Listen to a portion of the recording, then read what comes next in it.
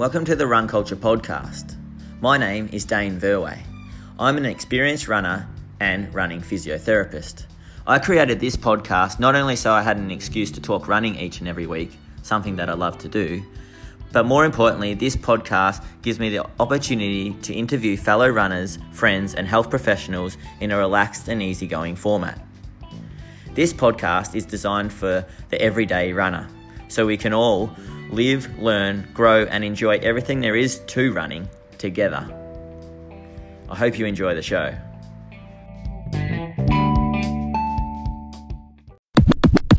Welcome back to another episode of the Run Culture Podcast. Today, I'm very fortunate to be joined by Ben Green. So Ben Green is a coaching director at Front Runner Sports. He has a Bachelor of Sports Science to his name. We have a first class honours in biomechanics. He's a World Athletics Level 4 middle distance and long distance coach and lecturer. And he has clinical interests in footwear prescription, running biomechanics, coaching education, training plans for recreational runners, and coaching elite and middle long distance runners. So he's a great guy to have on the show, and I was recommended by Raf Bohr to get him on. And welcome to the show, Ben. Thanks, Dane. It's great to be here and chat running with you. Nice. I'm very interested, Ben, to know how you got into running and then coaching at a young age. So how did it all start? Yeah, so I like most kids played a lot of sports. I was pretty avid at football and cricket. And I guess I ran just school cross countries and athletics as most people did, but probably didn't really think too much of it. But first, probably perked my interest. The high school the local high school that I went to had a triathlon program. So I enrolled in that. I was an okay swimmer. Running was probably my strength. And then after doing that for a few years, perked my interest in endurance sports. I found the people involved were great. It sort of was a great way to de-stress after school and to be social. But probably I wasn't the greatest cyclist or swimmer. So,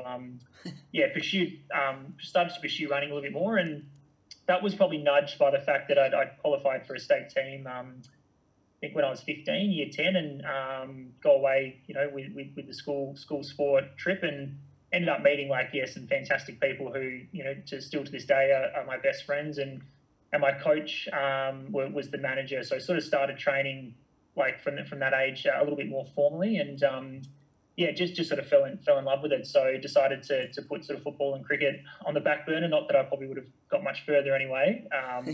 But just really loved, the social side of running, the people involved, and the fact that I was somewhat talented initially, and then you could start to see some improvements as you started to train and improve your own capacity. Nice. And who was your coach back then, and what was your squad like? Yeah, so his name was Gareth Elliott. So he sort of worked for Athletics Western Australia at the time, and took the sort of the boys team away to the state cross country trip. So he was a fantastic coach. I think his probably his greatest legacy was just everyone that he coached is still in the sport, loves running, and he was fantastic at developing a great culture. So we had a group. So his nickname was G-Man. So we called ourselves Team G-Man. And we had some really good results.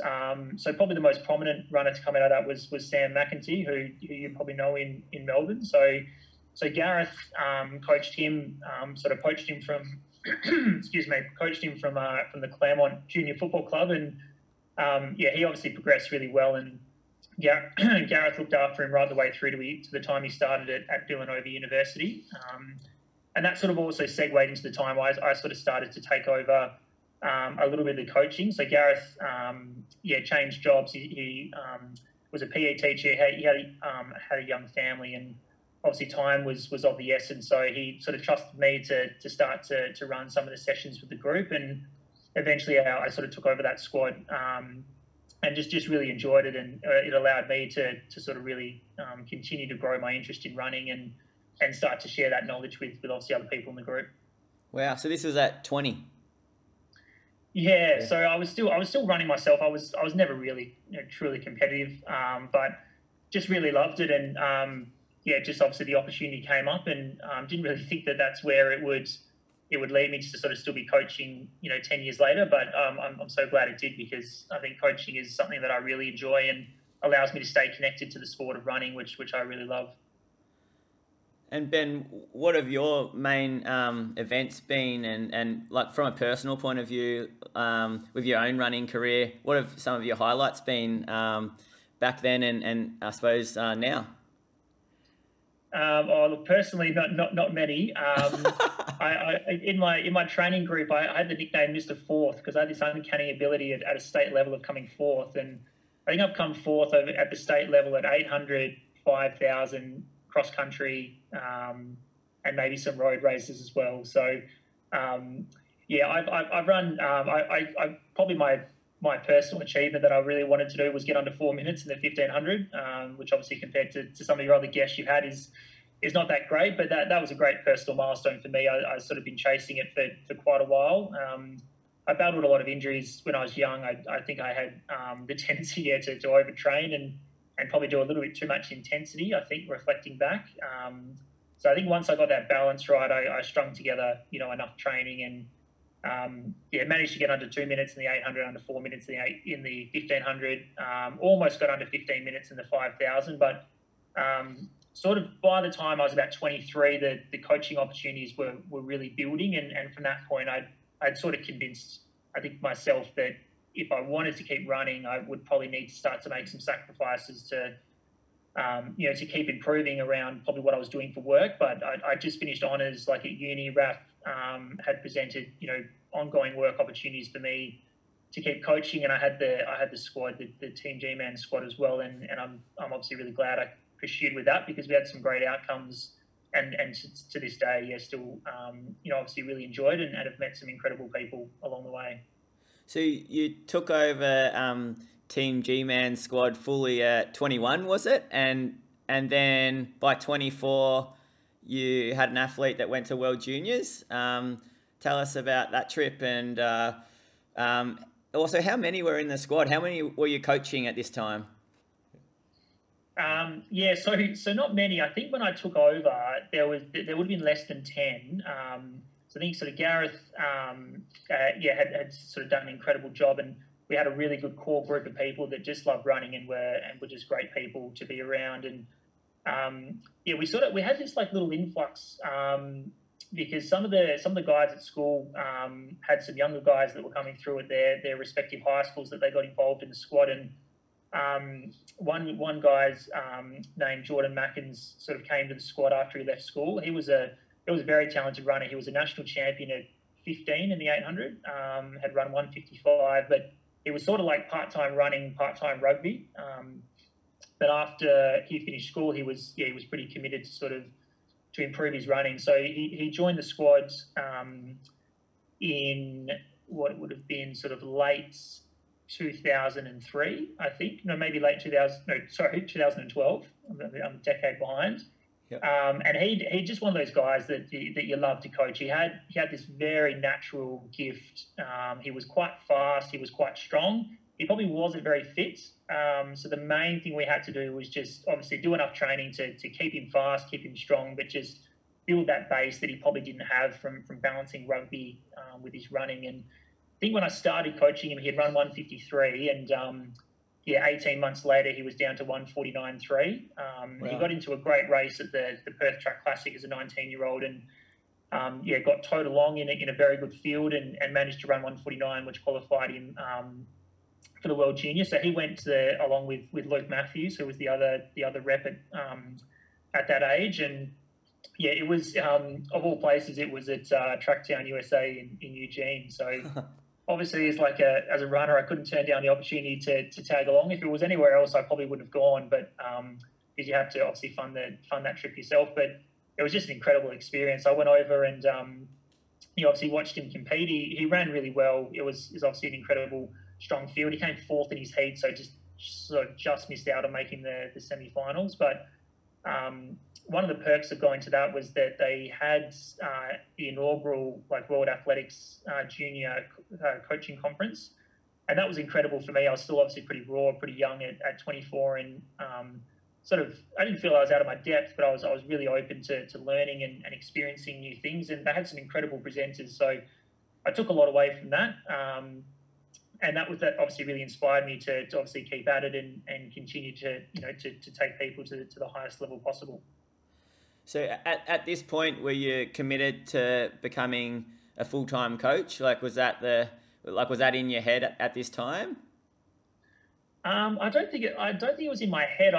When I finished honours at uni, I think just the logical pathway of anyone that does honours is that they're probably going to do a PhD, and I probably had that in my mind. I enjoyed research, and I sort of really liked investigating things and trying to answer questions, and obviously the research side of things was a great way to do that. But after 4 years at uni, I just wanted to take some time off, focus on running and focus on coaching a little bit.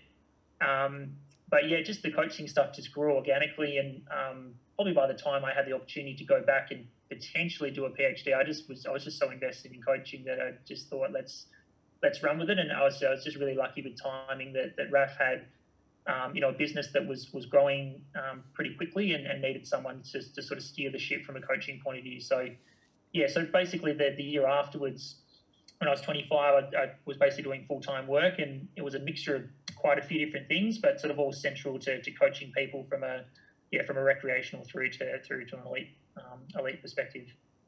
Nice. And what are some of the things from a coaching perspective that your study and your honours in biomechanics and your sports science degree, what are some of the things that you learnt from that course that you still use today and feel like sort of shape the way you think about running and how you coach? Yeah, I think it's really influenced probably more my thinking style more than anything else. I think when you go through uni and particularly an honours year where you're largely just doing a research project, I was lucky enough to work with runners. We were looking at sort of Achilles tendon loading in foot strike patterns, which was obviously a really hot topic this was in 2011. And I think that the main thing is I was just always curious. I had a lot of questions. The more I read, sometimes the more confused I got, and I just wanted to try and understand things. And because people naturally, when you're studying these things around running biomechanics, people ask you questions, and a lot of the time I actually just couldn't answer them. So I was just really fueled by knowledge, and I think the honours year really teaches you to try and filter information, interpret it, understand what's probably relevant and what's not. And I think that's something that to this day I feel is one of the benefits of having that that sort of honours year, is just being able to look at a lot of information and say, look, is that actually relevant? Does this runner in front of me need to know that? How can I educate people around themes that I'm seeing and helping people towards their goals, whether that's injury prevention or increasing performance? But just that real understanding to try and, I guess, get the why behind where we're doing certain interventions, and the ability to educate and filter out probably the unnecessary information that a lot of runners can potentially get blinded by. Yeah, no, fantastic. So it really, it's like you went into sports science largely because you had all those questions? You were just intrigued by it all? I liked physics at school, I liked human biology, and I loved sport. So it was a pretty logical one for me to go into sports science. I didn't honestly know what I was going to do with it, but I was really fascinated by biomechanics, just watching how people ran. Why did people run differently? Why did the best runners in the world do what they do from like a technique point of view? How do you train that? Can you change it? All these questions that I guess to my knowledge, not a lot of people had a lot of answers to them, and probably to this day I still don't have all the answers, and I don't think anyone does. But learning to understand things and just pursue that knowledge and try and understand things to help other people has been a real driver for me. Yeah, and then at the age of 26, you became a World Athletic Level 4 coach. What's the process behind this, and what do you have to do to do this? Yeah, so that was really interesting. I post uni was obviously looking for for professional development opportunities, and when I first started, there was this a bit of a transition in coaching licenses. So the Australian Track and Field Coaches Association was the initial accreditation I had. And they were fantastic. When I first got into coaching, and particularly when I first started taking on the squad, I obviously wanted to get an official accreditation and look after myself. So I contacted the ATFCA and just gave them some background and said, I'm studying at honours. I've been coaching for this level. I've coached these athletes, etc. And they were very generous in granting me some sort of RPL, recognition of prior learning. So initially I was with those, and then in 2015, I think World Athletics had finished finalising their course syllabus, and they offered a level 3 course, which was in the Gold Coast. It was sort of for the whole Oceania region. So, 2014. Sorry.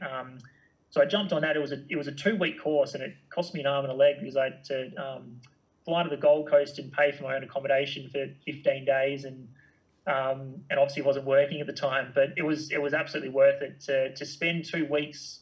With, I think there was about 20 coaches there, just literally living and breathing coaching for 15 days is not something you can do all the time. And whilst it was tiring, I think it was really beneficial. And just getting in the room with 15 other coaches, looking at, say, the same situation, how would different people handle that situation, sharing ideas was just so valuable. So, that was fantastic. And then two years later, 2016, a level 4 course came out, and I was obviously really keen to learn. And there were some fantastic coaches on that course, like Adam Diddick, the current Australian distance coach, was there. So had a great time chatting with him and learning off him. And then, ironically, I think it was 2 years later, I was actually facilitating that level 4 course. And it was a fantastic experience. I thought I was a little bit, in my head with with some of the people. Like Craig Mottram was in the course, obviously one of my idols, like growing up watching. So that was a unique experience, but like I thoroughly enjoyed it. And I really love educating people and just trying to sort of help them along that process of understanding information and making it click for them. So I'm really glad I did it, and it's something that I've presented quite a few courses sort of nationally and internationally since then that are a real joy. They're time consuming and they're fatiguing, as I'm sure you know, with any form of PD, but they're definitely valuable for me personally. I learn a lot, but it's just great to see everyone transform their knowledge in the space of 1 to 2 weeks. Yeah, fantastic. After doing the facilitating the whole IAAF coaching course, and then going through it yourself, and by the sounds of it, having those 2 weeks where you're brainstorming and chatting to some great coaches, how did that transform or change how you coached? Like, what can you remember sort of that time and some of the things that it made you really knuckle down or change, or what were some of your learnings? Can you remember? Yeah, I can. Before jumping on, I was actually going through a few of the notes that I made sort of through these courses, and I think certainly in my experience, when I came out of uni, I thought I had all this information, and I just wanted to tell people. So I probably wasn't great at tailoring the information to the individual in front of me. And I think the further I've progressed with coaching and also the more I've chatted with other mentors and continued to progress my learning, I think the biggest change is learning to understand the individual. And sort of like the way I guess I look at coaching is largely just around 2 things. It's knowing the person in front of you, and it's knowing where they want to go. And I probably did have a good idea as to where people wanted to go in terms of, okay, like if someone wants to be able to be a world-class 800-meter runner, what do they have to do? And I feel I had a reasonable assumption of that. Or if a recreational runner wants to beat their 5K personal best, what do they have to do? And I was probably reasonably confident on that side, but learning to interpret the needs of an individual and learning to be able to communicate that to them to get things like buy-in and understanding and long-term commitment, I feel is probably the biggest thing that I learned that started with those courses, because you do feel sometimes like you can get a bit trapped and isolated in your own thoughts and your own ways. But when you start to see, in this case, let's say 20 other people tackling the same problem, and you get 20 different solutions, there's clearly no right solution. And so learning to sort of broaden my scope, I think, and probably maybe change the way I did A few things that I would say just more generally would be around how I could communicate with the person in front of me and really get them to buy into the program and to understand why they were doing it from a session to session basis, but also broadly speaking, eventually month to month and year to year, and always telling them, always reinforcing those simple little things around, okay, this is why we're doing it, this is what we're going to do, this is how it's going to help you. And feeding that into long-term processes. Yep, yeah. Oh, that's fantastic. Raf was right. You explained things well. Yeah, and then through lecturing the courses and working with the other coaches, what else did you see that perhaps other coaches or, were doing wrong? And like was there... we had a little bit of a chat before this, and you indicated that sometimes, and I know I'm guilty of this as a young coach, trying to do too much all at once. Yeah, was that something, and was there anything else? Yeah, I think so. There's probably two main points that when we conduct these coaching courses and even just working with my team sort of here in Perth, I think there's the tendency to want to always add things in, but probably not take things out. So where this sort of came from is when I was doing my honours, that there was a reasonably controversial paper around barefoot running and foot striking by an evolutionary biologist called Dan Lieberman from Harvard. And I probably don't agree with everything he says, but one sort of theme from the paper that he wrote, and also his work more broadly, is that everything in life has a trade-off. So he's obviously talking from an evolutionary biology point of view. So if something improves, it's probably taking away the capacity for something else to improve. And when you look at running and programming, I think that trade-off rule is just so applicable, because as we learn things as coaches, and I know I did this when I started, and I still do on occasion, is you learn things and you think, oh, that's great. I can see how this is going to help my runner, and I'm going to pop it in. But we're probably not as prone to taking things out, because I think naturally as runners, we're numbers driven. We like to see numbers go up, and obviously adding new things in is really exciting for the athlete. But just as a coach, probably having that broader perspective around, okay, what is this session going to do? And what are the benefits? So is it justified as being put into the program in addition to what they're already doing? But then also learning from a coach, okay, what system is being stressed, what potential fatiguing factors are related to this training, and then how's that going to impact what the athlete's already doing. And just like a really common example that probably I find a lot of coaches will do is training like things like pure speed or the neuromuscular system. So if we look at any top end speed running, which I think for middle distance runners, 800, 1500, I personally feel is very valuable, where if we can improve their maximal running speed over 30 to 60 meters, which is largely training that nervous system response, so activating the muscles and improving turnover, improving stride length, etc. It's just not going to happen unless they're fresh. So if they're coming in off big mileage, or they're doing big sessions, or they've done hills the day before, or they've done gym, there's just literally no point in doing it, because the thing that you're trying to adapt is actually just not in a position to adapt. So that's sort of something that I feel is a really sort of practical takeaway for a lot of people, that if you want to train pure speed, and I think it's now getting, sort of thanks to the work of guys like Gareth Sanford and other researchers that are promoting things like the anaerobic speed reserve, so sort of the difference between how fast can someone move at a maximal speed and what's their best aerobic pace or VO2 max. I think that's starting to become a really common theme in middle distance running. You need to work both, but just, for coaches to understand when in the program or when in the week or the training cycle that they're performing, when is it realistic to get the adaptations that are associated with that type of training. Because, it's just easy to pop it in, but if you're actually not getting the adaptation that you want, then it's probably not worthwhile at all, because it might just be adding in more fatigue that's preventing you from adapting to what you're already doing.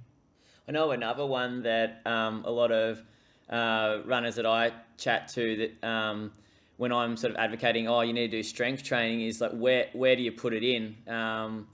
Where do you put it in during the week? And then everyone that I've talked to, they seem to say that it depends on the person and what else is going on, I suppose, in their life. And Do you have any sort of general principles with what you think about when you're trying to organise your training around strength training?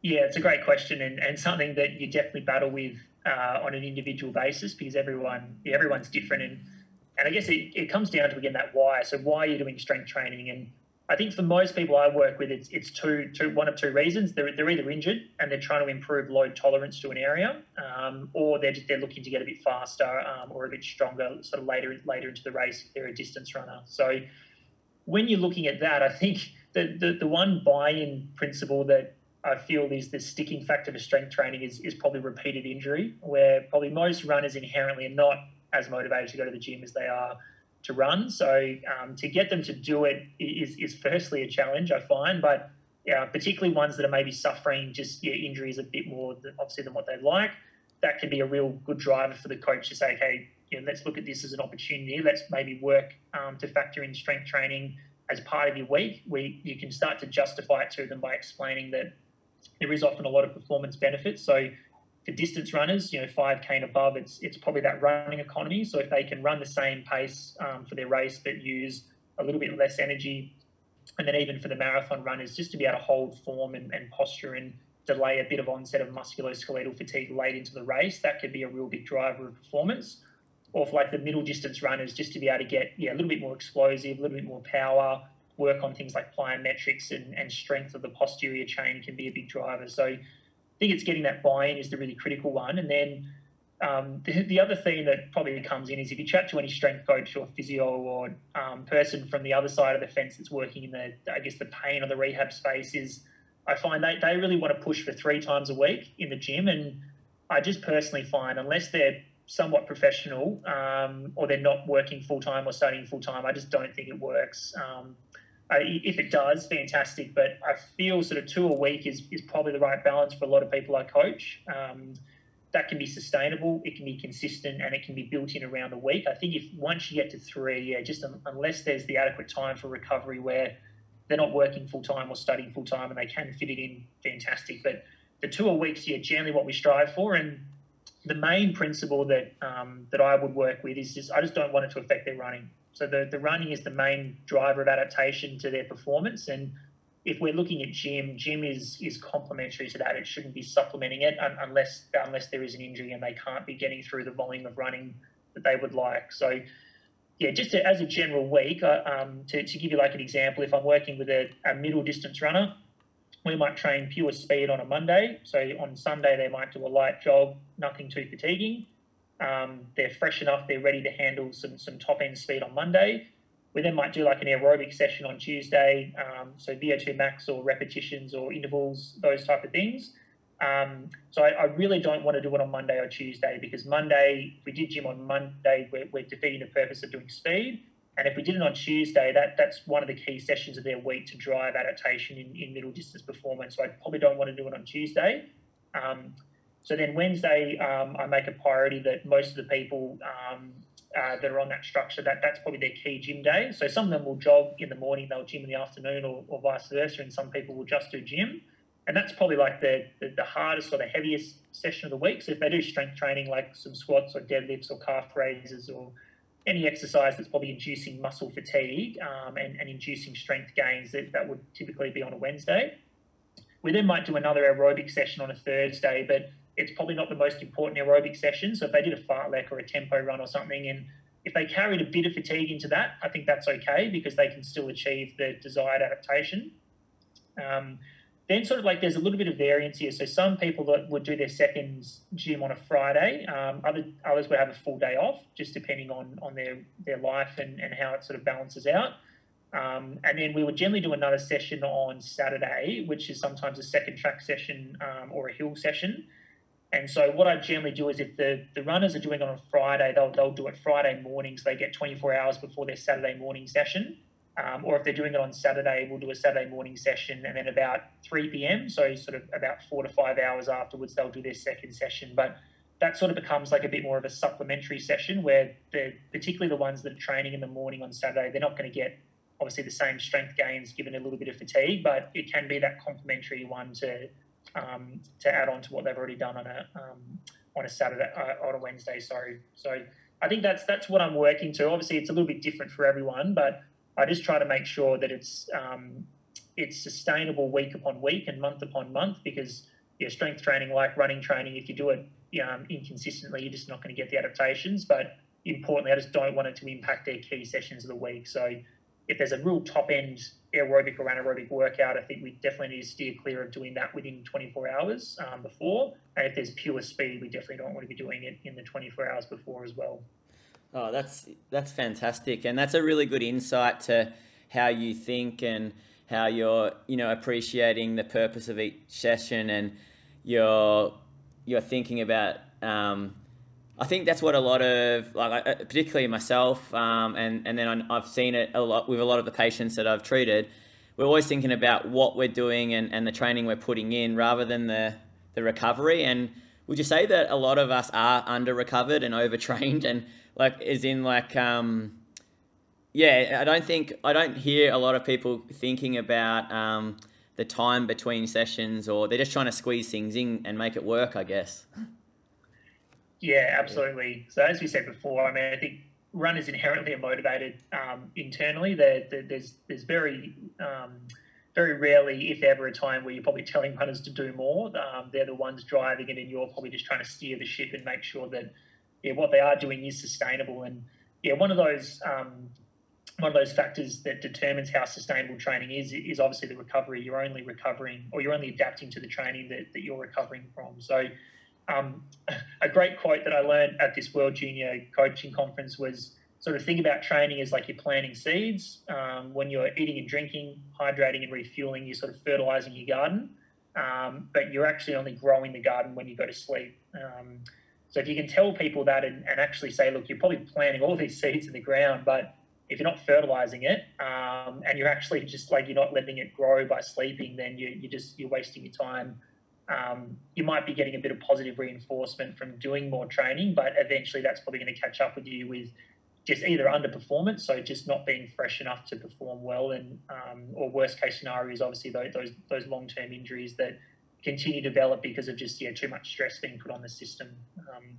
I think education there is just so important. So we generally have a bit of a hierarchy when we talk about running. So running is probably the main thing that people are motivated for and what they like to do.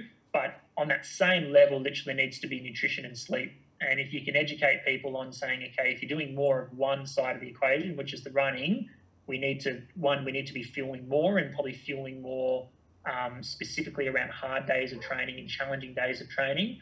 And then we need to be, potentially monitoring or indexing our sleep quantity and quality, and taking advantage of times when we can sleep a bit more, or when there's an increased period of high quality training. And if there's a lot of people are quite naive to that, I think they probably don't value sleep and fueling as much as, and probably, I wouldn't say waste their time, but they probably spend the time on things like stretching and rolling and compression, which, potentially do have a benefit. But if we're not sleeping or we're not refueling, we're just not giving our body the opportunity to adapt to the training that they're doing.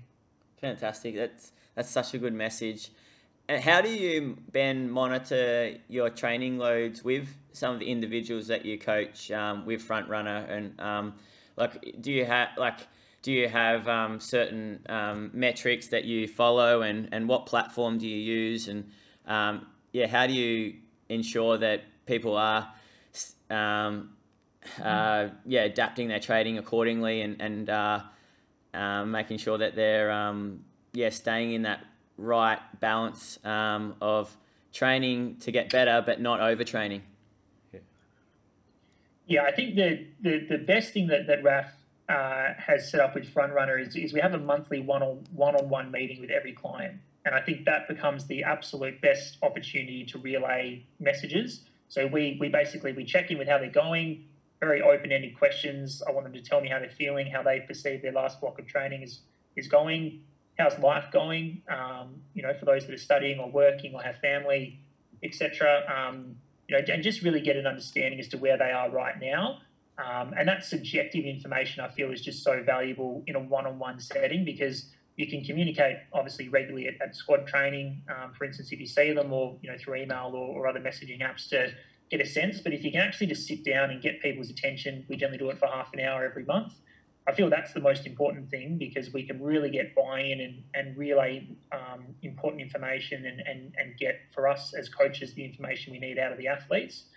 And then secondary to that, we use a software called Training Peaks, which I imagine you and a few other coaches are familiar with. And look, that's revolutionised our coaching from a time efficiency point of view, and also just from a metric point of view. I think if you're coaching a lot of people, it's an incredibly valuable tool to get objective insight. So for those that aren't aware, what Training Peaks is it's an app where we can populate training. So I can fill in a calendar for an athlete. The athlete gets a log on, they can see what their training is. But then also on the flip side, we can sync it to their Garmin or GPS device, and we can start to monitor their training loads through both volumes. So how much running are they doing, the intensity. We can run through a bit of a zone model later if you sort of like to discuss that. But in the meeting, what we would look at some of these objective markers and just understand and try and link that sort of objective and subjective feedback that we're getting. So before the meeting, often what I'll do is I'll jump onto Training Peaks and I'll have a look at some of the charts. So has their training progressed? Has it stabilised, or has it dropped off a little bit? And then to start to ask questions. So if it's dropped off, for instance, was that because they were sore, or they were a little bit unwell, or just did life get in the way? If they're progressing, do they feel on top of the training? Are they feeling tired, sore, etc.? And then sort of further to that, the other great sort of addition Training Peaks made, it was probably maybe 3 years ago, is just the addition to sort of daily metrics. So they can put what's called like a feel score. So there's one of sort of 5 different smiley faces they can put in. So it tells you how they feel or how they felt when they were running, a bit of an RPE score out of 10, and they can write comments as well. So I really encourage all my athletes, whether they're recreational or elite, to sort of fill that in, especially if I don't get to see them at group training. For some runners, they wouldn't attend squad training at all. For other people, I might see them up to 4 times a week. So for the ones that I don't, just getting a sense, I can see the objective data, I can see what they've done, how fast it was, whether it was the same or different to what was planned. But if I can also understand how it felt, and start to recognise patterns. So if someone's consistently just saying, okay, this training is way too hard or way too easy, clearly we need to dig a bit deeper. And probably the first port of call is just saying, okay, how's life going? Are they in an exam period? If they're at uni, are they going through some challenges in their personal life that might be affecting their recovery or their ability to focus on their running? And if the quicker we can get on top of that, and if they often the meetings are a great chance to be proactive with that, so understanding what's coming up in their next month of training and planning around those really stressful situations.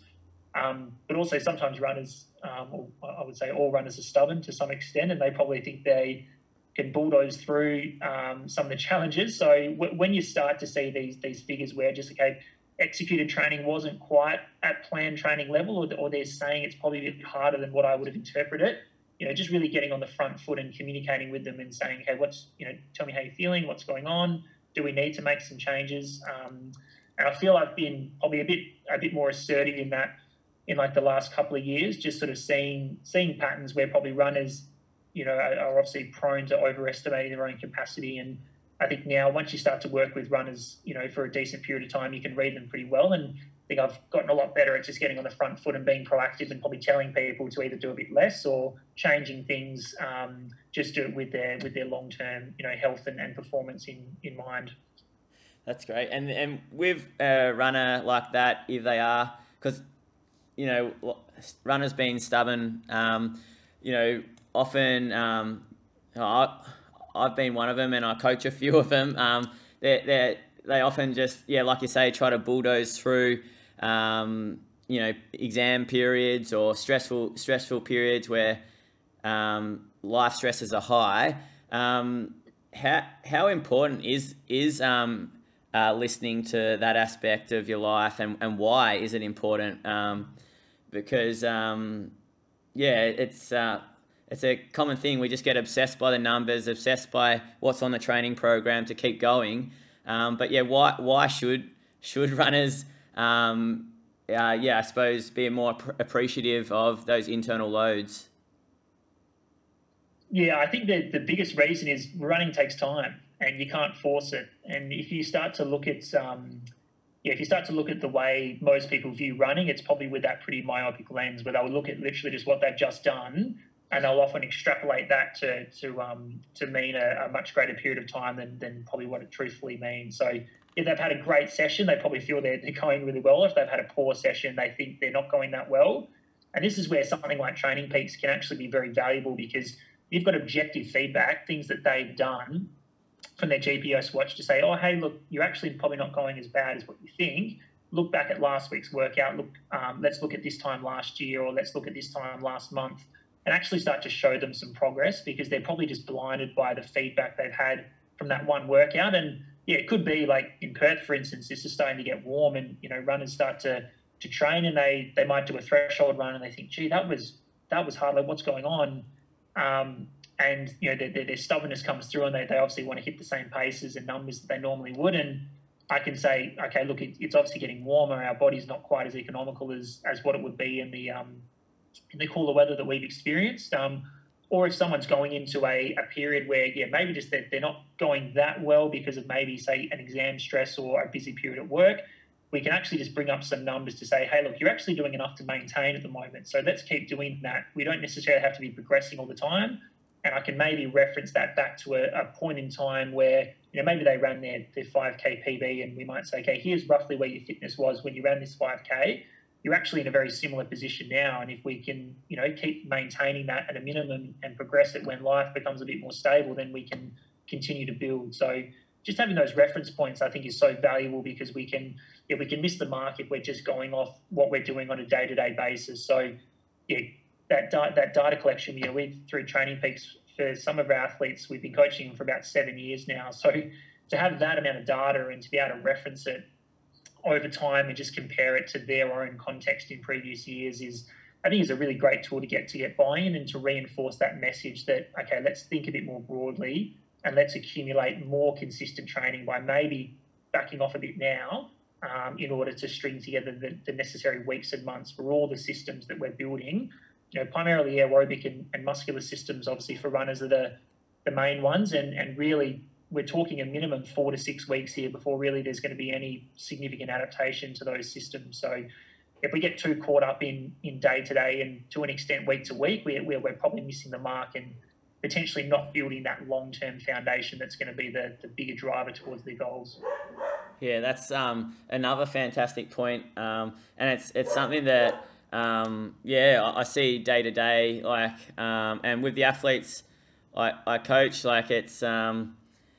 it's so easy to just, get stuck in, if you've had a bad session because it's been hot and you think, oh, okay, I'm not fit anymore, but then you quickly forget the great session you had last week. It's a great point. And so many of us are guilty of that. I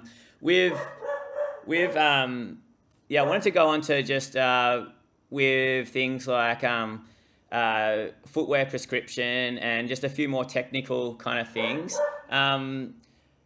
How detailed do you sort of get when you talk about things like footwear prescription and runners that are focusing on the real gritty detail of training? I think it's easy to get stuck in the detail at times. Obviously, the detail matters here and there, but it's easy to forget the basics. Do you have anything to say to that, Ben?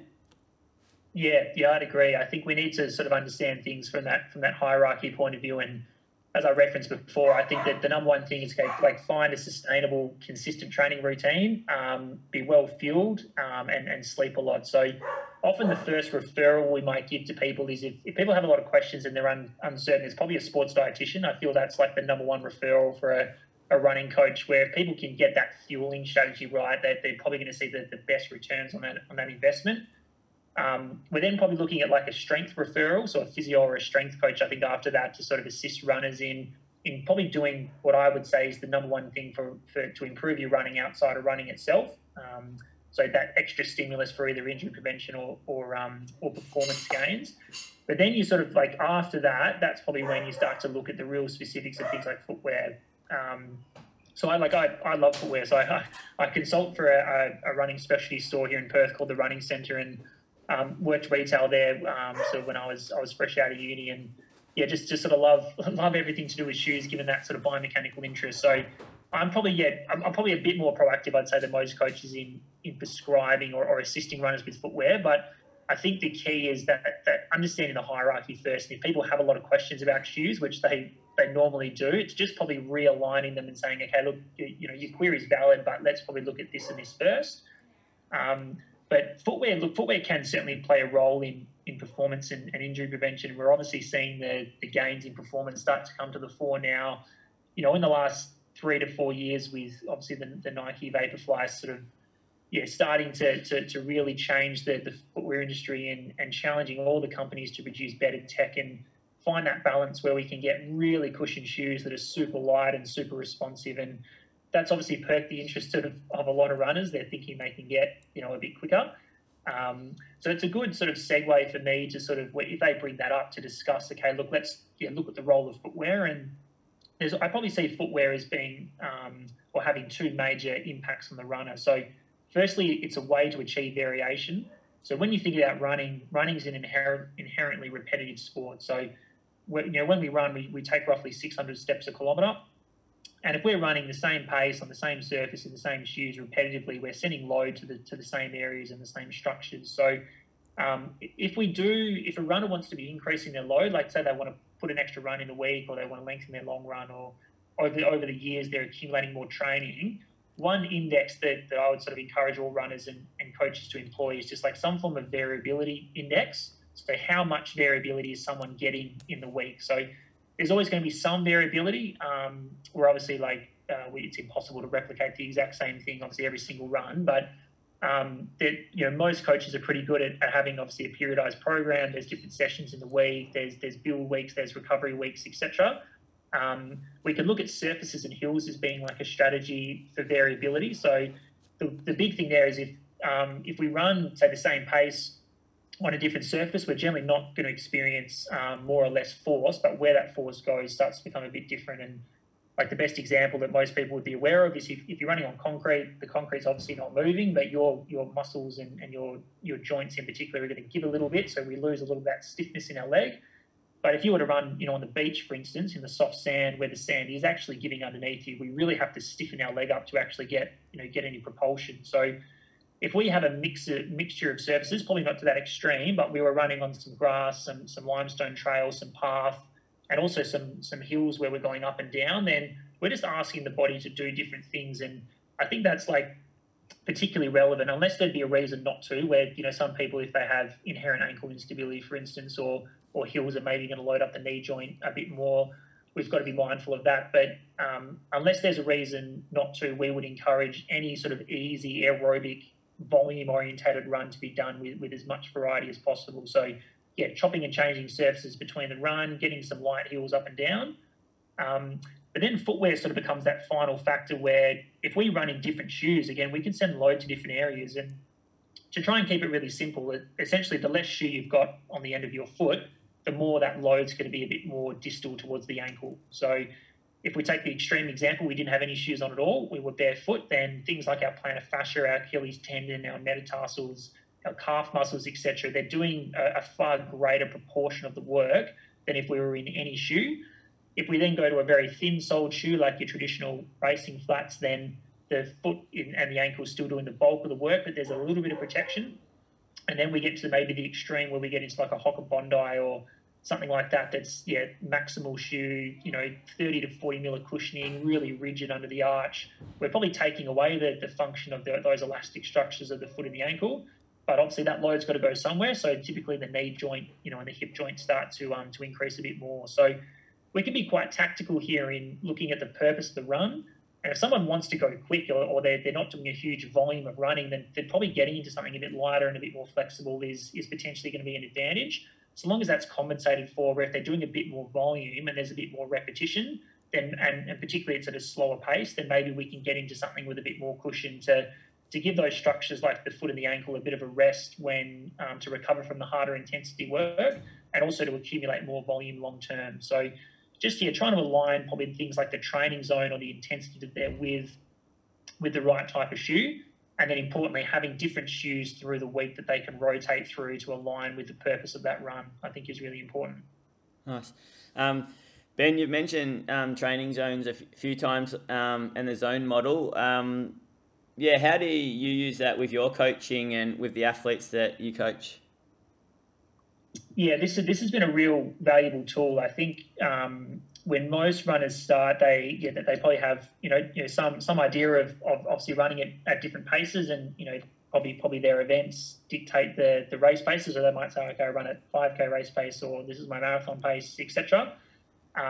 So as a coach, I feel this is one of our most important tools to get that external load right, because most runners are probably pretty good at quantifying the volume that they do. Like, you ask any runner how many Ks a week they run, and they'll probably give you a pretty accurate answer straight away. But that distribution of volume becomes so important as people's loads start to improve, and particularly as we're trying to maximise or optimise the training load that they're doing. So when you look at most models, like some use a 3-zone model, some use a 5, and some use a 7.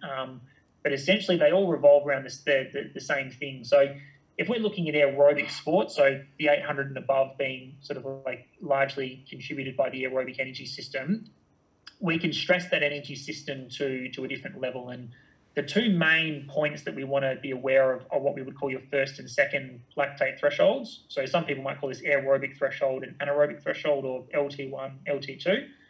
So what I generally educate the runners is with around their zones is we need to know where those 2 points are, because they give us a very different training stimulus if we go past those thresholds. So the first lactate threshold, or LT1, or aerobic threshold, if depending on sort of your terminology, essentially that's the point where if we stayed below that or slower than that pace, there'd be a very minimal change to what we would call our lactate level. So we're always going to have some lactate in our system, even at rest. And for most runners that are reasonably well conditioned to the distance that they're about to run, so maybe a 5K, 10K run, and they just went out there subjectively very easy, comfortable, their lactate levels are probably going to stay very stable. They're not going to increase.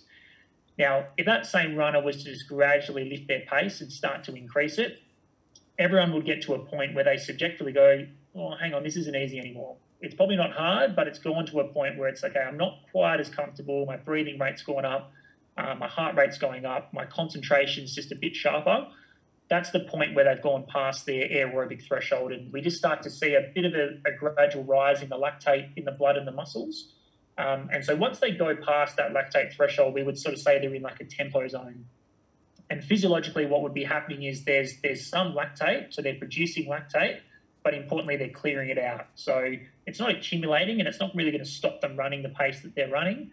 But subjectively, they've gone past that easy or comfortable point, just to what we would call a steadier tempo. There's a bit of engagement, there's a bit of purpose to the run, and they probably couldn't stay there indefinitely, but they could stay there for a fair period of time, 30 to 60 minutes if they really wanted to. If a runner then kept getting faster, we'll get to this sort of second, what we call lactate threshold, where essentially this is what most runners would probably call the red line, where they could probably go right up to that, but as soon as they go past it, they go from feeling strong to tired and fatigued, and eventually having to slow down. So sort of practically speaking, this is like typically a best 30-minute race pace. So if someone's just going as hard as they possibly could, they're in a race. For some of the, obviously the elites, that's probably their 10K race pace. For some recreational runners, it might be close to their 5K race pace. But if we can sort of differentiate those zones, and the 3-zone model is quite simply, okay, if we're below aerobic threshold, we're easy. If we're in between that aerobic and anaerobic threshold, we're sort of tempo or moderate. And if we're past the anaerobic threshold, we're hard. So that's a really simple one. And you can sometimes look at sort of just monitoring the amount of time people are spending within those zones. What we use at Front Runners is a very similar principle, but just due to the specificity of those two thresholds, we actually align them with a zone. So zone 1 would be below the aerobic threshold. Zone 2 would actually be the point of aerobic threshold, so that point where they go from producing negligible lactate to a bit of increasing lactate. the zone in between the two thresholds would be tempo, and they can typically stay there for, you know, a 30 to 60 minute period. Marathon runners sometimes longer, where they're in that process of producing, like clearing lactate. And then often one really critical point for a lot of distance runners is to train that anaerobic threshold. So sort of sit right on that point where their lactate system is producing the same amount of lactate that the aerobic system is able to clear. So they're not accumulating, but they're right on that point where if they were to go faster, they would produce more lactate than what they could clear. And eventually the fatigue associated with that would cause them to slow down. And then the VO2 max, or sort of maximal oxygen consumption, that would be that zone sort of just past the anaerobic threshold, and that's probably where we would do some interval work. So, you know, target 1,500, 3,000 metre race pace for some of the middle distance runners.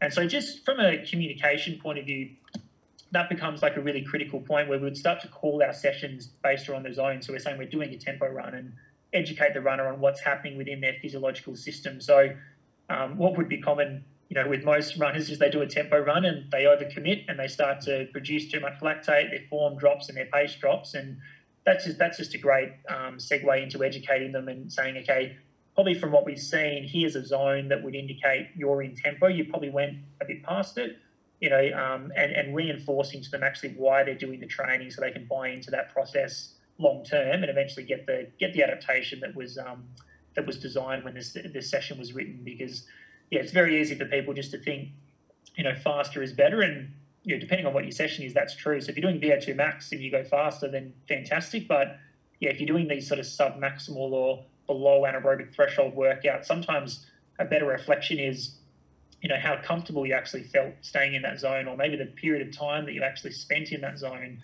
particularly for people that are looking at, say, the half marathon and marathon event, which, you know, inherently is a sub-maximal activity. It's not testing you about how fast you can run. It's typically testing how efficiently you can cover a certain amount of distance. So yeah, those zones become very valuable, and that they become a bit of a metric for things like Training Peaks to understand and just quantify the intensity of running depending on what zone they were in. So it becomes very valuable for me as a coach to interpret and to understand their external training loads, but also as a point of education to translate that to the runner so they know what they're doing. When they're starting to get these subjective feelings out on the course, they can understand what's going on and potentially rectify a situation where they maybe do go a bit too quick, too early.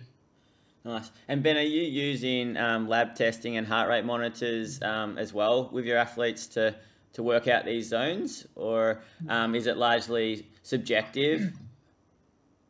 Yeah, it's a good question. When we first started, and again, I was sort of fresh out of uni and really keen to sort of implement all this knowledge. And of course, like a VO2 max test or a lactate threshold test is, excuse me, certainly a gold standard to identify these zones. I think for most runners, once you coach them for long enough, you can very clearly pick up where their training zones are. But to sort of short circuit that, just more from a costing point of view and also an efficiency point of view, we've just been implementing some field testing. So, excuse me, the main one that we want to try and establish is what would a distance runner and a middle distance runner, to an extent, what would their best 30-minute pace be? And that becomes a very good practical estimate of their anaerobic threshold. So the principle behind that is, no matter who you are, we can't sustain a pace above our anaerobic threshold. So we can't be accumulating lactate for greater than half an hour. So even if we're a professional runner, we're very well trained, everyone's sort of typically got that ceiling where we can't accumulate lactate. We can have a fair bit in our blood and our muscles, but we can't continue to accumulate for more than half an hour. So if we get a good practical estimate of 30-minute pace, that becomes like a pretty good gauge as to what their zone 4 or threshold is.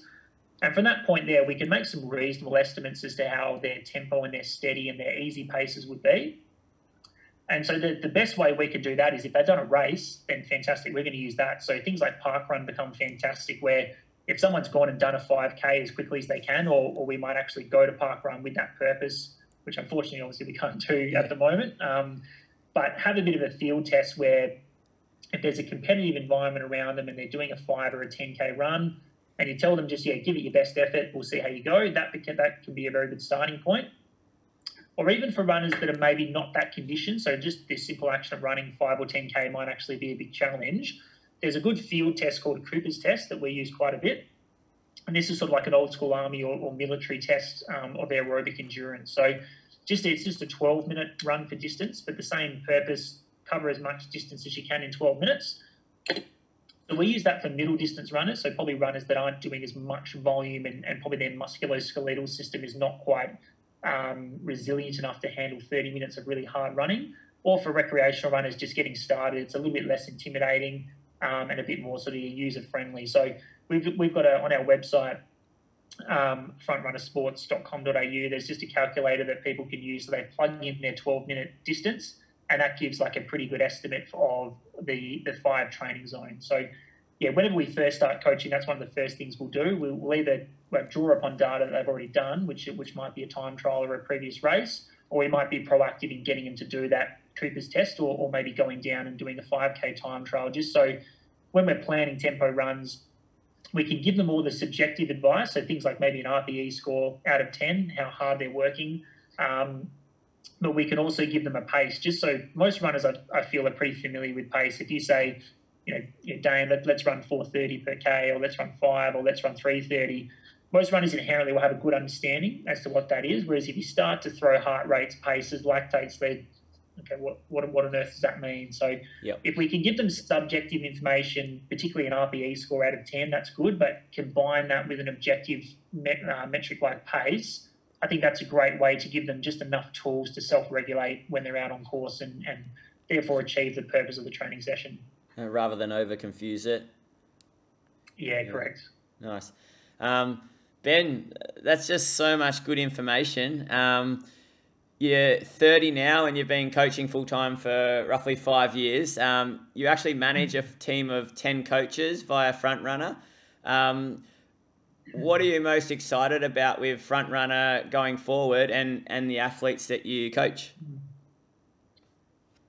Yeah, look, I just love running. So coaching for me is just a fantastic way to stay involved and to help so many people. And I think what's really exciting, Raf's obviously been a really big driver of this here in WA and Australia more broadly, that running is starting to be seen a little bit more professionally. And I think the opportunity for coaching is, certainly in my lifetime is as strong as it's ever been, where if people do want to start to coach and they want to help people, I think there's a platform and a thirst for knowledge, among recreational runners to continue to learn. And for me, that's probably like the big challenge now is obviously I love coaching people and I love seeing, everyone from elite to recreational runners achieve their goals. And often they're things that they can't picture themselves doing, but with a long-term approach and a specific approach that's tailored to them, you can obviously achieve some incredible things.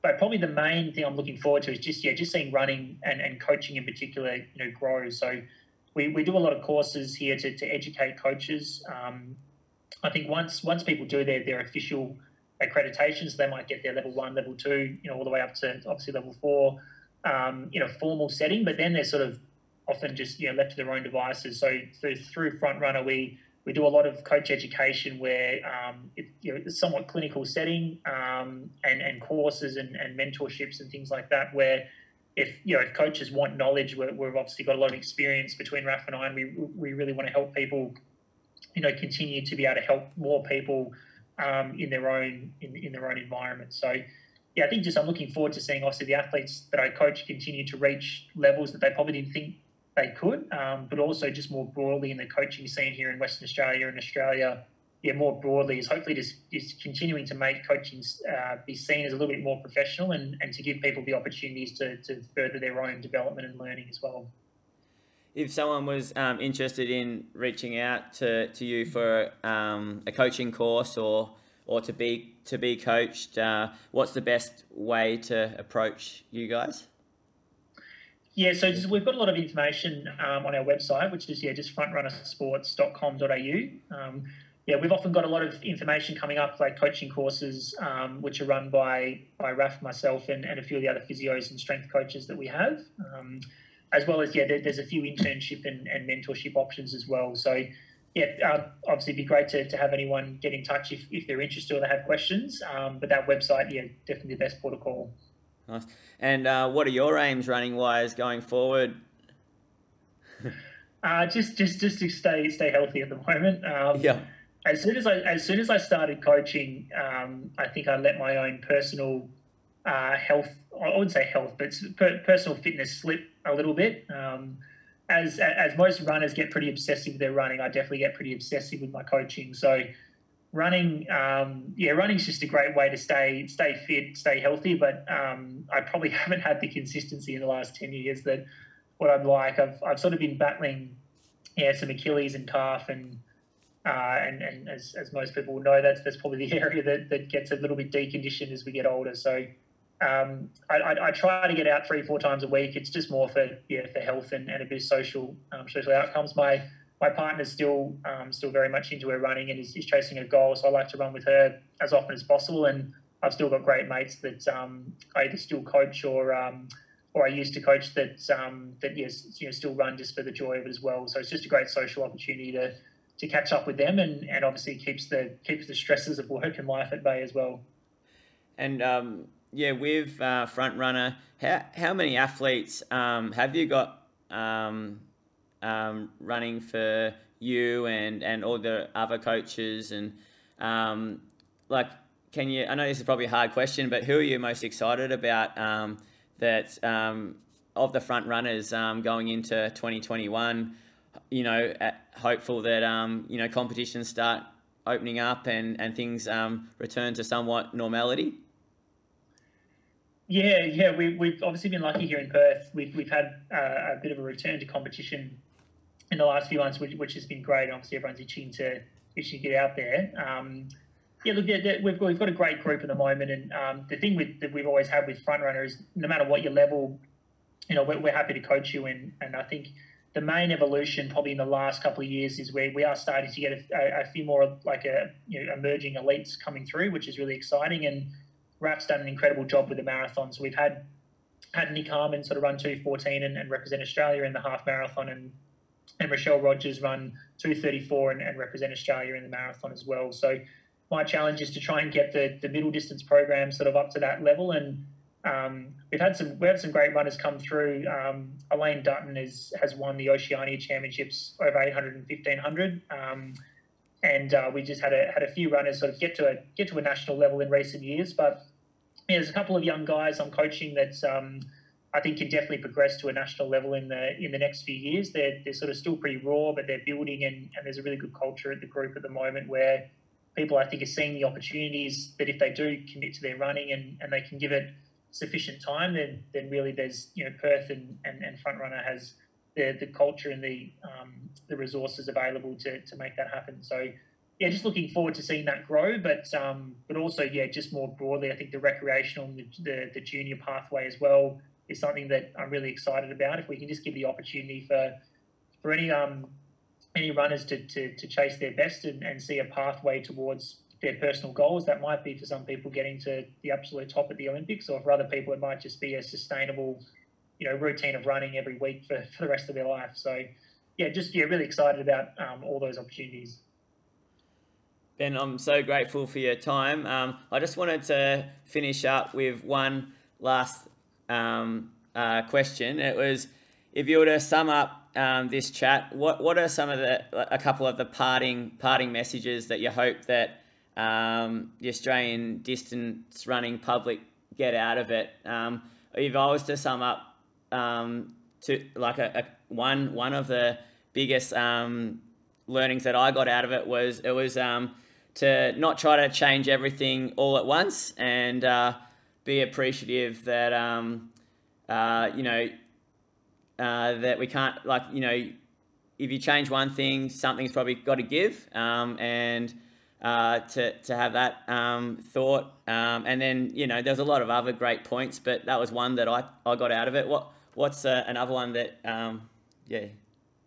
you'd come up with? Yeah, I think spot on. So probably the two themes that I always try to communicate to all athletes and to coaches when they come into courses is just know the why. I think if you can understand what are you doing, why is it going to help, and how are you going to effectively implement it, that's something that as a coach you always need to be asking yourself. So from the smallest detail. So why is a rep 400 meters? Why are we taking 60 seconds recovery? What is that recovery active? Are we wearing spikes? Are we in flats? And just continuing to challenge yourself to always have the answers to those questions, because I think if you can't answer those questions, you really need to self-reflect and maybe change your plan of attack, because essentially as coaches, that's one of our major roles is to optimize that training prescription. So just when we're planning training and thinking broadly, where do I want the runner to go? How is the runner progressing right now? We've often got the knowledge to help them, but we just really need to get into the nitty gritty of why we're doing what we're doing. And yeah, I think that the trade-offs is another big one as well. So can people not only understand the benefits of adding something in, but potentially what are the costs? And how do we optimize that for each individual?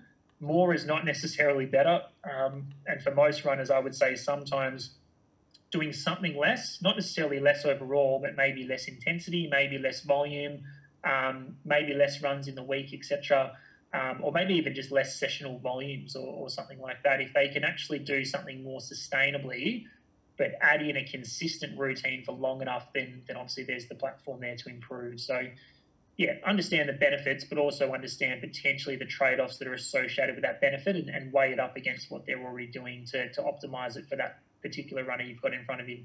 Fantastic. And then probably the only other thing that I just remembered was, not to be too reactive as well if things aren't going right. I thought that was a great point too. Yeah, a good friend of mine who's in the UK now, Tim, he always has a quote, "Forgive a horse a bad run," and that's something that sort of stuck with me, where I sort of try to tell coaches that if something doesn't go to plan, don't be reactive. You don't necessarily have to react to everything that happens. But of course, if a pattern emerges and there's consistent either underperformance or maybe the expectations that you and the athlete had are not being met, then obviously clearly there needs to be a change. But yeah, maybe something external outside the runner itself impacted. So things like weather or just life stresses impacted, and those stresses might not be there next week. Then obviously we don't need to react too much. But if consistently we're rocking up to Tuesday and we're really tired and we're really fatigued and we can't meet the demands of training, then okay, what are we doing on a Monday? What are we doing on a Sunday? Do we need to make a change there in order to achieve what we want on a Tuesday? But until that pattern emerges, I think we sometimes are a little bit reactive. Brilliant. So many runners across Australia are going to get a lot out of this. So thanks so much for your time, Ben. I've taken up a lot of it. Cheers for being part of the podcast. Thanks, Dane. Yeah, it was great to be on.